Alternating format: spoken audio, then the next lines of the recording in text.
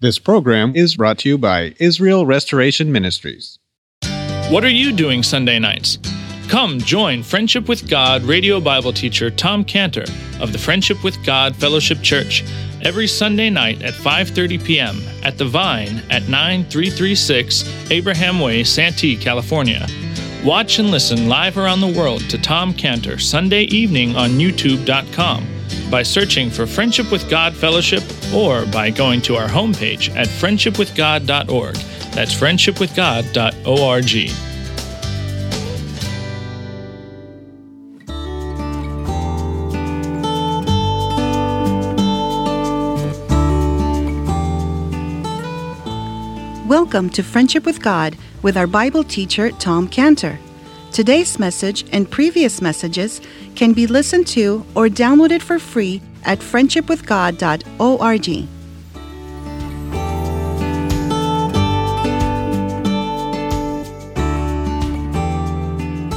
Let's pray. Father, we thank you so much for your word this morning. Bright may it be to us, shining and illuminating may it be inside of us. We pray in Jesus' name. Amen. Matthew 25 and verse 31. When the Son of Man shall come in his glory, and all the holy angels with him, then shall he sit upon the throne of his glory, and before him shall be gathered all nations, and he shall separate them one from another, as a shepherd divideth his sheep from the goats. And he shall set the sheep on his right hand, but the goats on the left. Then shall the king say unto them on his right hand, Come, ye blessed of my Father, inherit the kingdom prepared for you from the foundation of the world. Now, in our last study in this chapter, we looked at the parable of the talents, and we saw how there were these three servants and how each of those three servants received some talents. Some were 5, one was 5, one was 2, one was 1. But the point is that each one received something, 5, 2, 1. And then we saw how the Lord of this house had given, as we said, these talents. But the man who got the 5 talents, we saw how he took them and he used them in trade and got 5 other talents. Very good. And he was happy. He was a very happy man to come and to present the 10 talents to his Lord, who returned, and he was commended for that in verse 21 with the words, Well done, thou good and faithful servant. Thou hast been faithful over a few things. I'll make thee ruler over many things. Enter thou into the joy of thy Lord. And then we saw how the man who received 2 talents, he also took them, went out, did business, trading, and he got 2 more talents, and he also was rewarded in the same way. But then the focus in that parable turned to the man who had received 1 talent and did absolutely nothing with it. And he was stripped of his talent, and he was given a title in verse 26 of Thou wicked and slothful servant. And his judgment was, surprisingly, in verse 30, Cast ye the unprofitable servant into outer darkness, there shall be weeping and gnashing of teeth. This judgment of casting the slothful servant who did nothing into hell prompts a question, a very basic question. Well, what exactly does it mean to be a Christian? Who is a Christian? This is the most misunderstood question today, especially in the church. A true Christian is a person who has surrendered his life to Jesus Christ to serve Christ to the best of his ability. Well, he's got ability of 10 talents, he's got ability of 2 talents, the best of his ability. The two the first two who received the 5 talents and the 2 talents, each of them got right to work, and they were able to present to their Lord double the money that they were entrusted with. Very good. And those 2 men were rewarded with heaven, as their Lord said unto them in verse 23. In verse 23, enter thou into the joy of thy Lord. But the man who received 1 talent and did nothing with it, he did not get to work for his Lord, so that at the end he had no gains to present to his Lord. This man was cast into hell. And the Lord said, cast this unprofitable servant into outer darkness, and where there's going to be weeping and gnashing of teeth, in verse 30. So from this parable of the talents, there are 3 very clear points that we can gain from this parable. First, just as all men here in this parable received some talents, the first point is everyone who comes to Jesus Christ has some abilities that have been given to him and has a command from Christ to work for Christ. There's not one person today who's come to Jesus Christ that Christ has not told in Matthew 20, verse 1, the kingdom of heaven is as like unto a man that's a householder that went out early in the morning to hire laborers into his vineyard. In Matthew 20, verse 7, where he said, go ye also into the vineyard. In John 1:4, where Christ said, the night cometh when no man can work. So this term, full-time Christian service, is very misleading. It's very misleading because it implies that there are some Christians who work for Christ and some Christians who do not work for Christ. That's not true.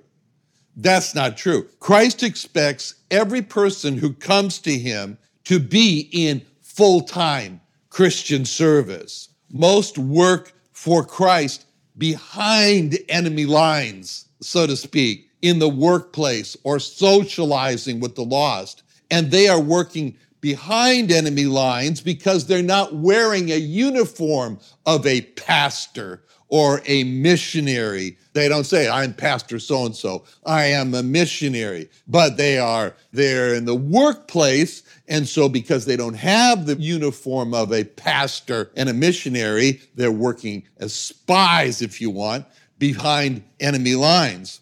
But Christ has told every person who comes to him to work for him, and Christ has given every person who comes to him abilities to work for Christ. And just as every person in this parable was expected to work for his Lord, that's the first point in the parable.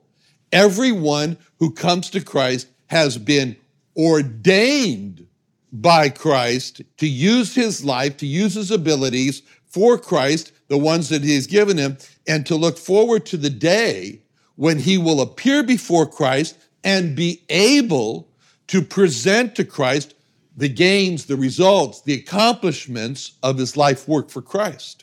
That's the first point. The second point of this parable is that it doesn't matter how much fruit, how large the gains that resulted from a life that was doing its best to work for Christ. The reward is the same. Both of the servants who made gains for the Lord received the same reward.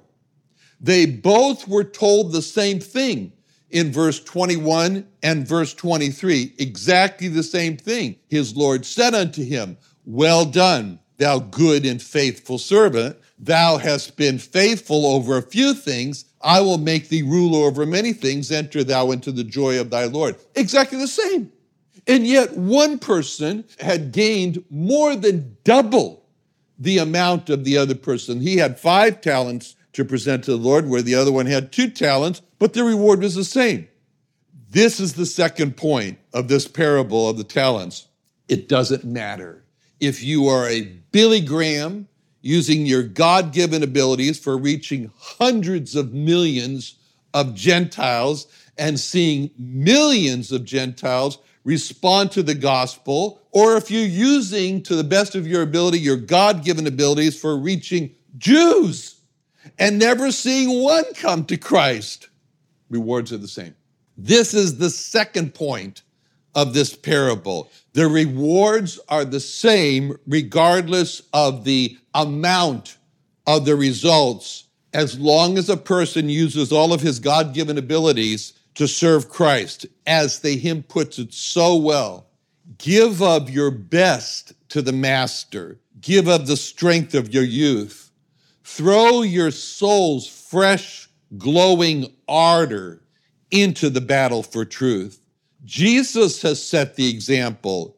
Dauntless was he, young and brave. Give him your loyal devotion. Give him the best you have.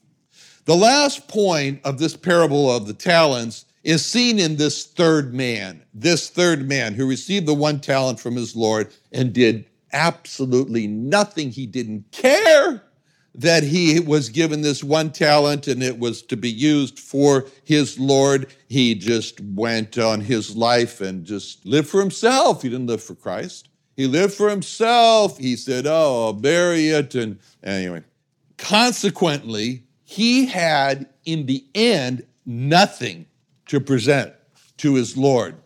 And the fact that this person was cast into hell teaches us that the biblical definition of a Christian, or the biblical definition of a person who goes to heaven, is the person who uses his life and his abilities that God has given to him to serve Jesus Christ. And that person throughout his life is working towards and looking forward to, at the end of his life, presenting to Christ the gains that he has made for Christ in his lifetime.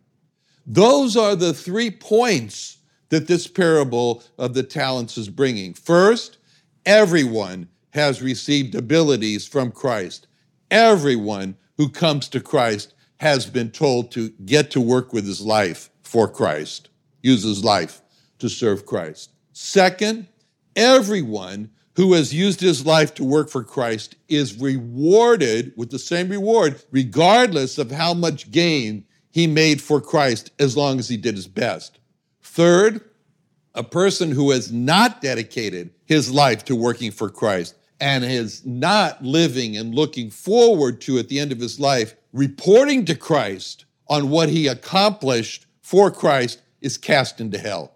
So the end of the parable of this parable of the talents, the end of this is judgment. It's judgment of a life that was lived for Christ or not lived for Christ. And this brings Christ now to the transition of the subject of judgment in the verse 31. Verse 31.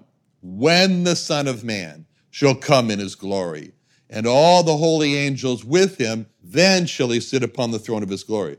So we've been studying here in this chapter 2 parables. The parables first of the 10 virgins, and then the parable of the talents. And now, as we come to verse 31, Christ is giving an explanation. Looking back on those 2 parables, he's giving an explanation of the meaning of these 2 parables. And the explanation is judgment. It's judgment. That's what this is all about. And so then Christ now starts this subject of judgment in verse 31 with the word when in verse 31. Very important word. Verse 31, when the Son of Man shall come. It's not a question of if Christ is going to come. It's only a question of when. Christ has already told us in this last chapter that in the chapter before, chapter 24, he's already told us no one knows exactly when this coming is going to be of Christ, but it's for sure he will come. There's no question about it. And so he's making it clear that a great day of judgment is coming in which everyone is going to be judged and sentenced to a state of everlasting happiness or everlasting misery. It's going to happen. And then Christ describes himself in several titles. And as the judge here, he describes himself in several titles. And the first title that he describes himself as the judge is the title of Son of Man. he is the judge with the title of Son of Man in verse 31. When the Son of Man shall come. God the Father has committed all judgment to Jesus Christ. In John 5:22, he said, the Father judgeth no man, but hath committed all judgment unto the Son. And there is, right now, just think of it, right now, there is a day set. This day is already set. It's already on the calendar when Christ will judge all people as a man. He will judge all people as a man. Acts 17:31, because he hath appointed a day in the which he will judge the world in righteousness by that man whom he hath ordained, whereof he hath given assurance unto all men, and that he hath raised him from the dead. Christ as a man will judge all people. Christ will judge people as the Son of Man. And that means that a person being judged will not be able to say, well, you're God. You're God. I'm a man. You don't understand what it's like to be under the temptation of sin. You have no idea what it was like for me as a man to live in this world and be tempted by the devil. And no one will be able to say that because they'll be standing before the Son of Man. They'll be standing before Christ the man, and the judge will be Christ as the Son of Man, who has the same nature as a man because he is a man, but he doesn't have the sin nature. So no one will be able to say that be Christ. No one will be able to say because Christ will appear as a man, the Son of Man, who was not a person. You're not a person. No one will be able to say, well, you are not a person, as Hebrews 4:15. You are not a person who cannot be touched with the feeling of our infirmities. No, but was in all points tempted like as we are, yet without sin. Christ is the Son of Man, from Isaiah 53:3, Christ is the Son of Man. He was despised. He was rejected of men. He was a man of sorrows and acquainted with grief. Christ is the Son of Man. He experienced more sorrow as a man than any other man ever had. In Lamentations 1:12, he says, nothing for you? Is it nothing to you? All ye that pass by. Just think of him on the cross at this point. Think of him on the cross, having these thoughts in his mind on the cross of Lamentations 1:12, and the people are passing in front of the cross, and they say, oh, look at him, as they go by. And he's saying in his mind, Lamentations 1:12, is it nothing to you, all you that pass by? Behold and see if there be any sorrow like unto my sorrow, which is done unto me, wherewith the Lord hath afflicted me in the day of his fierce anger. The wrath of God fell on him on that cross and caused him to be in such a deep sorrow that when the people were walking by like a carnival, like an entertainment, and they saw him, he says to them, is it nothing to you? Is it nothing to you, all you that pass by, and see if there's any sorrow like unto my sorrow? This is the man of sorrows. This is the man of sorrows.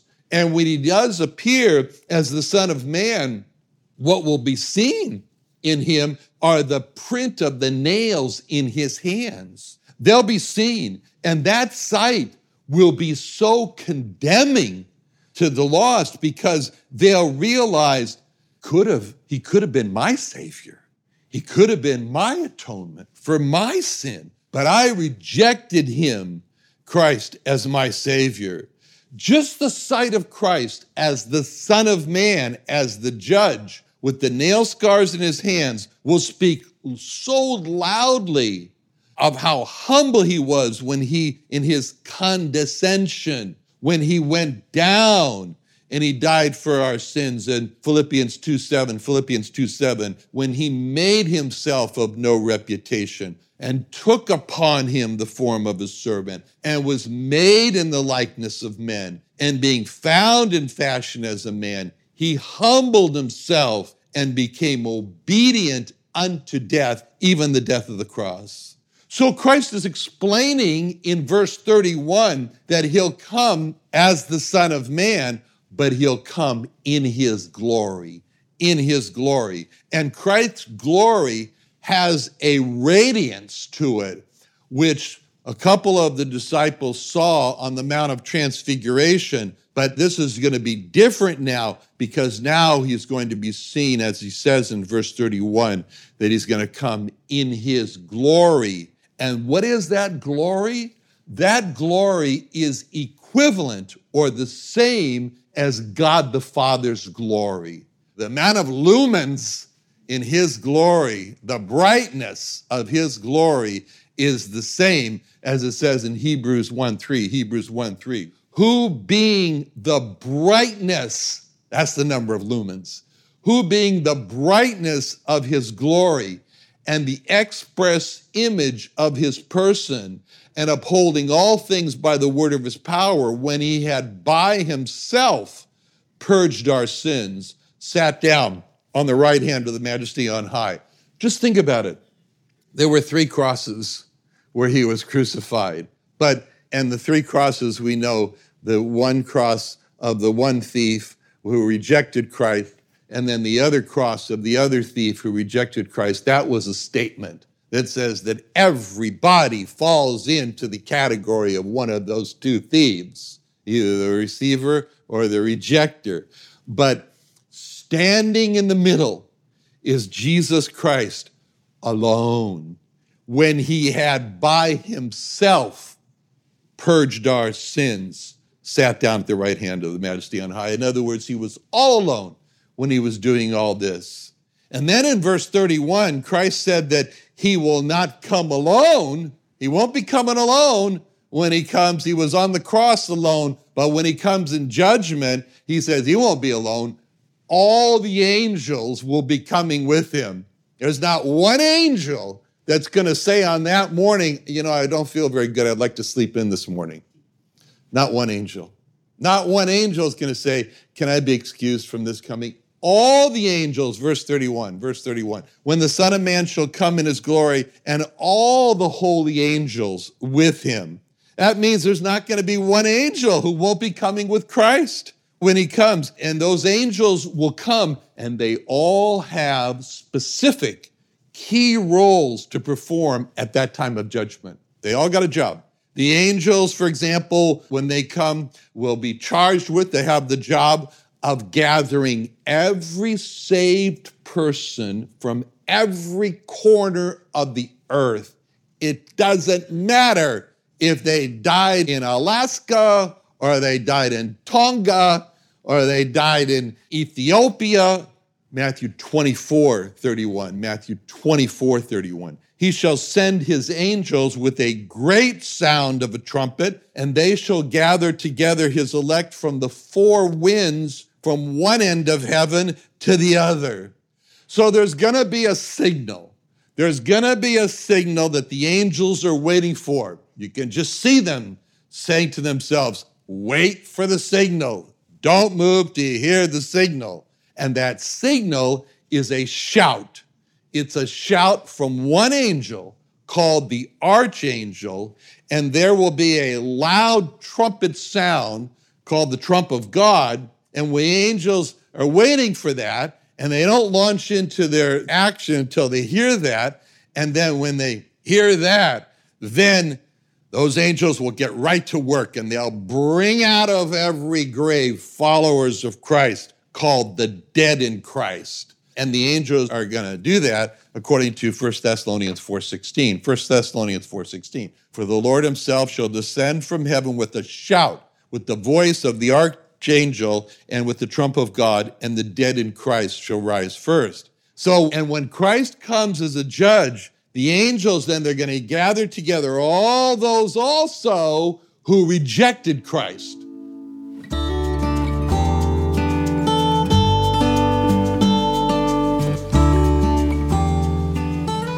Tom Cantor's messages can be listened to and downloaded for free at friendshipwithgod.org.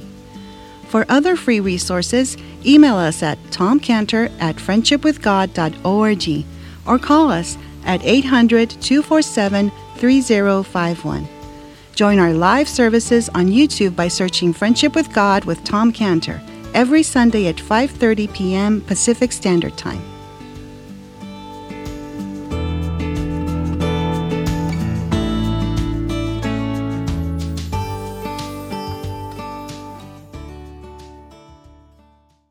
What are you doing Sunday nights? Come join Friendship with God radio Bible teacher Tom Cantor of the Friendship with God Fellowship Church every Sunday night at 5:30 p.m. at The Vine at 9336 Abraham Way, Santee, California. Watch and listen live around the world to Tom Cantor Sunday evening on YouTube.com by searching for Friendship with God Fellowship or by going to our homepage at friendshipwithgod.org. That's friendshipwithgod.org. This program is brought to you by Israel Restoration Ministries.